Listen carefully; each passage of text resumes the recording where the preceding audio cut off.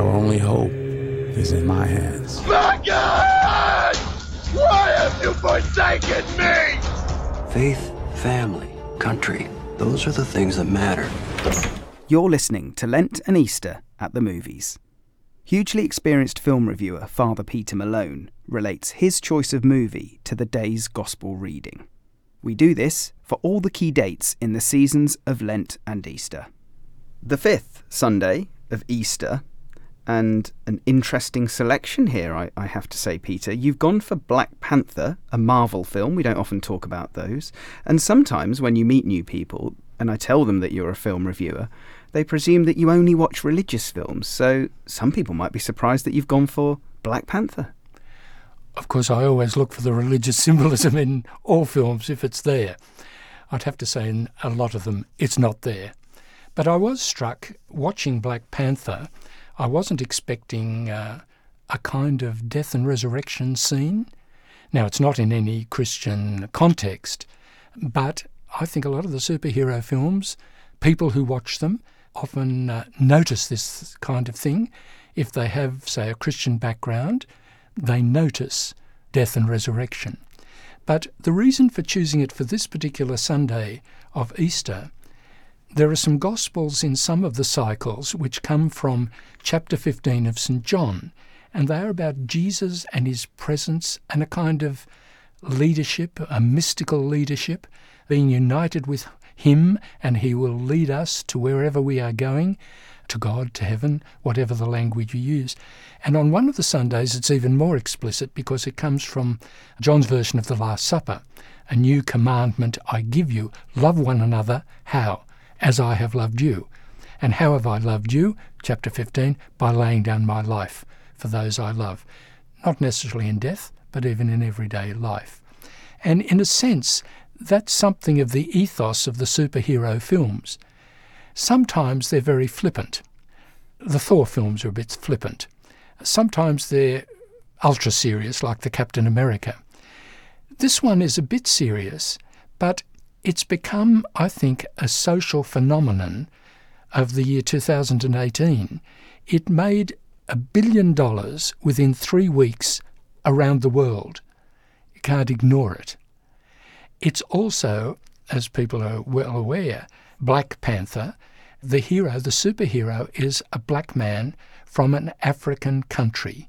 The thing is, as he becomes king, he actually has a kind of anointing ceremony, but far be it from me to keep making these connections. But he becomes king, but he's not the kind of king who is a tyrant. He's a king who works with people. Queen Mother, Princess, my comfort for your loss. Thank you, Nakia. It is so good to have you back with us. Take her to the river province to prepare her for the ceremony. Yes, General.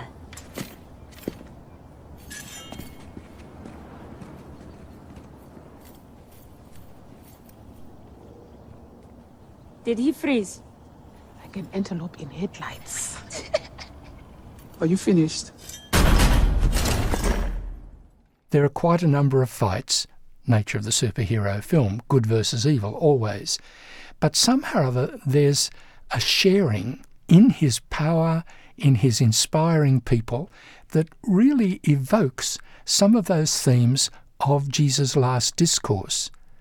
That's the reason I chose the film, but with people who rush for the door as soon as a word appears on the screen and miss the credits, the moral of the story is during the credits. So this African country has a great power. It has a mineral that is not available to the rest of the world, but it can transform people. And the dilemma is for the country and Black Panther, T'Challa himself, do we keep it or do we make it available? Is it something we can give to the world? Is it the kind of life-giving service, how's that for resurrection language, life-giving service that we can give to other people? And as people go out of the cinema with that inspiration, or as they're halfway between their seat and the door and stuck during the credits, I hope then that this makes a great impact. And there's always a joke, say in Miss World pageants, you ask the contestant, what are you aiming for? And she says, world peace. You're harking back to Miss Congeniality a bit with that. It is, and that came to mind. But in this one, you go out of the cinema and you have had a superhero story, some kind of inspiration, modelling Jesus, if you're alert to that kind of symbolism, and a great desire to contribute to world peace. Now, you mentioned it obviously being a very commercial film, $1 billion worldwide. Interestingly, though, obviously set in the fictional African nation of Wakanda, no white American actors. That can't happen very often, can it? No, there are some in the very, very, very supporting cast, at meetings or something like that. But there's a token white goodie and a token white baddie, both played by English actors. Andy Serkis, Old Gollum, as the baddie, Martin Freeman as the goodie.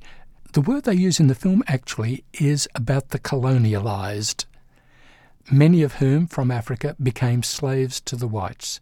And so it's very much an assertion against colonial oppression, but ultimately, what can we Africans contribute to the world?